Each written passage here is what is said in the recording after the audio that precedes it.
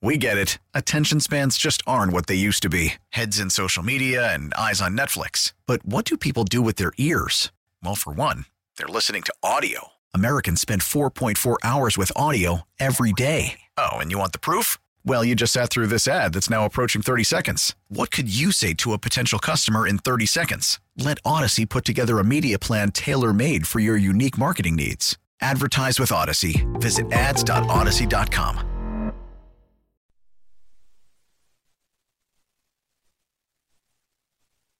This is Weekend Perspective. I'm Kitty Dunn along with Jonathan Sutton. And today we're going to talk to a local music writer. Actually, he's written about all kinds of pop culture, and you may remember him from his days at the Cap Times and the Wisconsin State Journal. Tom Alicia is joining us. Hi, Tom. Good morning. Now, you wrote a book. It's called... He's written a book? He has. Okay. Well, not really. He compiled a book. He wrote the original things that are in the book, but... Anyway, Then Garth Became Elvis, a country music writer's journey with the stars, 1985 to 2010. So what's the deal with this book? You just decided to make use of some old interviews? You know, I was going through a lot of old clips, and this was a few years ago, and I decided to put together just a website. Because right now I am a teaching assistant. I have been for several years, a teaching assistant in English classes in middle school. And I would say something like, you know, somehow Ozzy Osbourne would be brought up. Don't ask me how Ozzy Osbourne would be brought up in a middle school, but somehow his name would come up. And I feel like you would be the one who brings it up. Like the kids are just trying to learn, and there you are. Anyway, go ahead. I didn't mean to interrupt. And I'd say, well, I interviewed Ozzy Osbourne, and somebody'd be like, "What? Really?" You know, and then it would take me, 20 minutes to find the article somewhere online, And I thought, well, let me put this together. Let me put some of the interviews that I have done on there. And then putting it together, one of the things I realized immediately was how much country music I had interviewed, and how I had interviewed pretty much everybody in country music in terms of, especially of major status between 1985 and 2010. And it kept going. And I thought, there's something here. I was reading enough of them, and the acts that were coming in and the shows that I had seen, I realized I had captured pretty much everybody. I looked, to see had somebody written anything on what is essentially contemporary music at that time, and contemporary country music, and there were very few books. And I thought, I think I've got something here. There are enough people. I've got the right people, and I went through a lot of it, and it pieced together nicely. So were you? Wait, I'm just trying to picture you going through it. Like, were you heading over to the library and looking through the microfiche? I was like saying that. But do you have them all? I have I collected every article I had, the print copy. I literally had a closet full of just thousands, I'm not kidding, thousands of newspaper articles from over the years that I had written. And then I also just went back and tried to remember everything. I went through some of the online sites to look through the archives of the State Journal and other papers I had worked at, and pieced it all together. When it finally came down, I had probably 300 or 400 different possibilities of things that I could have put in the book. And I literally at one point then just printed out everything, cut then little sheets of paper for each piece, and covered a floor full of it. Okay, wait, let's back up for a second, if we can. We're talking to Tom Alicia. The name of the book again, Kitty? Then Garth Became Elvis, a country music writer's journey with the stars. So when you were saying you kept all the newspaper clippings, that sounds like a fire hazard to me. Absolutely. Were they organized? In folders and things? Yeah, or like in a scrapbook? You know what? It was a pile. It was a pile. And, they were in boxes in most parts, but we're talking big boxes, and often it overflowed. Yes. And I'm sure if somebody had tossed a match onto it, yes. it would have been a fire hazard. But so were you cleaning out? I mean, going through that seems... Now there was widowing through some of there were many stories that I did not need a print copy of. But were there any that you saw were there any that you saw and you didn't remember doing the interview at all? Oh yeah. Oh my gosh. There was an awful lot of them. There are certain acts, and that goes with country, but that goes with some other acts too. I had no idea that I had interviewed, and this is a blues act, Clarence Gatemouth Brown. Now, he played at Madison all the time, and I had no idea that I had interviewed him, and I had no idea he had a huge country connection to it, to his career, that he had played on different albums of country. He had done some of the country music himself, and that ended up to land in the book. He was just a great interview, and I have no recollection of that. So, just as you'll forget this one. So, did you really scatter out all this stuff on the floor, or are you joking? Yes, that is absolutely true. I mean, that was the only way. It became so frustrating because I was cutting and pasting, and I'm looking on a screen, and I'm trying to piece together, how can I do this?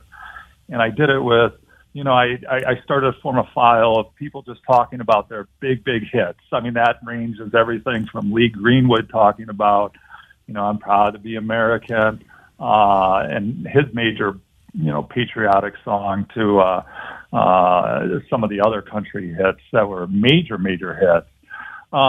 Then there was some other ones just talking about being in concert, other people with just really talking about hardships and how they made it. There were some, and then the core of it came down to realizing how much I had of Garth Brooks. He sort of forms the center of the book. I had seen Garth Brooks before he was Garth Brooks. I mean, before he had become this sort of iconic figure in country music. In Farm Aid. It was either the third or fourth Farm Aid in Indianapolis, 1990. I was covering it for a news service. I was working in Springfield, Illinois, and I was looking around at backstage for somebody to interview, and here's this husky country singer who had just gotten off the stage and, wide-eyed, and nobody else was talking to him. I went up to him, and I just said, introduced who I was and just wanted to get a perspective from one of the minor acts that was on the bill. Guns N' Roses was going on just a few times after him, or, a few spots after him. And I ended up talking with him for about 15 minutes, and then I had interviewed him a couple times after that over the next 6 years of that time. And a little known fact, Tom Alicia and Garth Brooks have remained close ever since. And you FaceTime him regularly, right? What?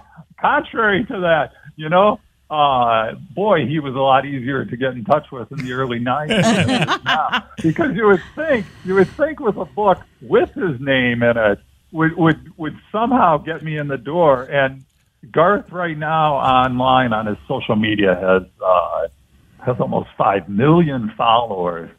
And I thought if I could get a little piece of that, maybe Garth holding the book up. I've tried just about everything to get him a copy. And no, you cannot reach Garth now. He Sorry. is at the time I interviewed him, he was not second to the Beatles in terms of number of albums sold.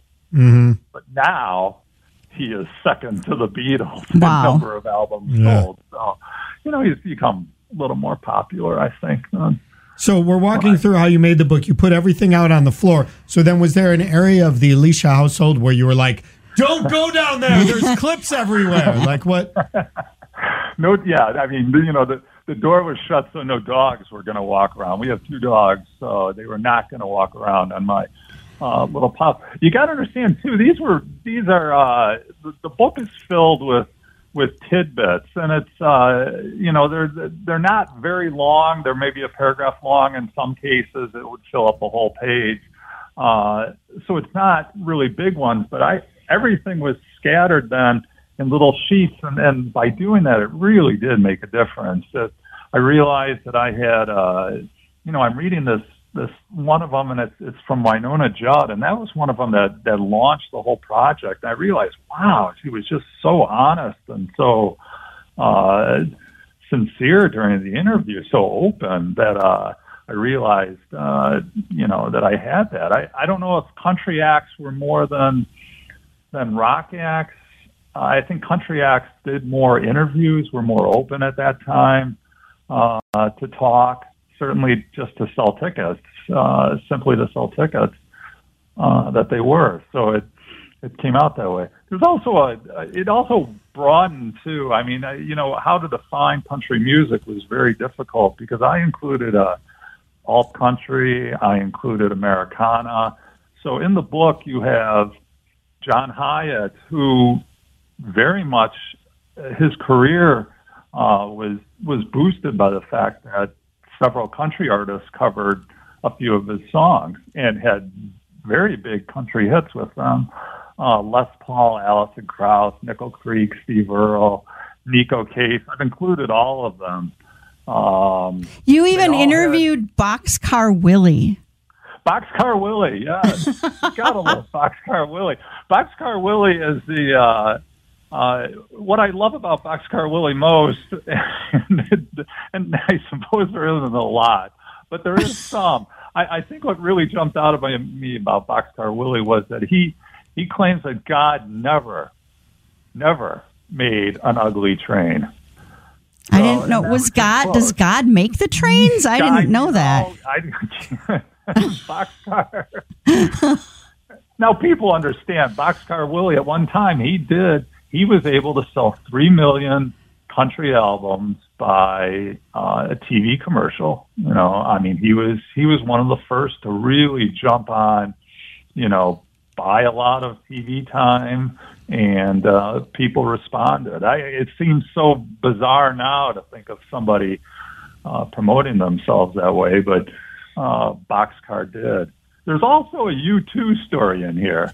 Now this is true from 1987. I was at the Hoosier Dome. I went to Indiana University, so this was while I was in college, and it was U2 had sold out the Hoosier Dome, and the opening acts were Los Lobos and the Bodines.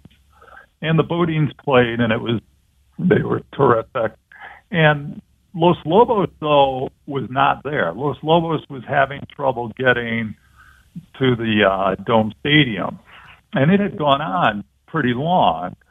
So out came 4 guys just with long hair that said that they would play country music, and they called themselves the Dalton Brothers. And even with all the cameras on them, and they played 3 songs, and the crowd started to boo by the second or third song. I mean, it was just not the right thing, but of course, it turned out to be U2 themselves.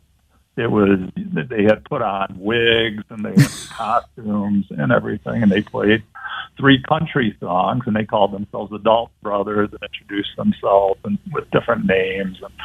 And nobody in the crowd. A few people, I think, towards the front recognized them, but they were dressed up well enough, and then Los Lobos came on shortly after that. But they went on stage, and they'd only done it 2 or 3 times.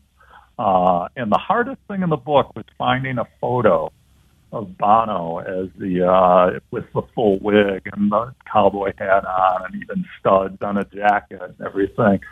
But I got one. There was something on YouTube we were able to take a screenshot of. And by the way, Bono's attorneys are on the other line. So. Anyway, where do we get the book? Where do we get the book, Tom? Sue me. I could use the publicity. Yeah. That would just be great. We're talking with Tom Alicia. The book is called Then Garth Became Elvis. This would be a good book, I think, to have in the bathroom and read in short little trips to the bathroom. It would be entertaining. Can I quote you on that? Yes. And maybe put that in the second edition in terms of one of the accolades. Yes, but don't use her picture or she'll sue you. So if people want to get the book, what's the best way to do it? Amazon.com has been sensational. I mean, in terms of quick release of the book and getting it there. I've heard they get things to people quickly. Okay. They are, I wasn't a big Amazon fan, and I sure have become one. But at the same time, there are also copies available at Leopold's Books in Madison, and also the Book Bio in Madison. So, awesome. Okay, those are good places to go as well. Tom, Alicia, good to hear your voice. Thanks for taking a few minutes with us. Thank you. For Weekend Perspective, along with Jonathan Sutton, I'm Kitty Dunn. We get it. Attention spans just aren't what they used to be. Heads in social media and eyes on Netflix. But what do people do with their ears? Well, for one, they're listening to audio. Americans spend 4.4 hours with audio every day. Oh, and you want the proof? Well, you just sat through this ad that's now approaching 30 seconds. What could you say to a potential customer in 30 seconds? Let Odyssey put together a media plan tailor-made for your unique marketing needs. Advertise with Odyssey. Visit ads.odyssey.com.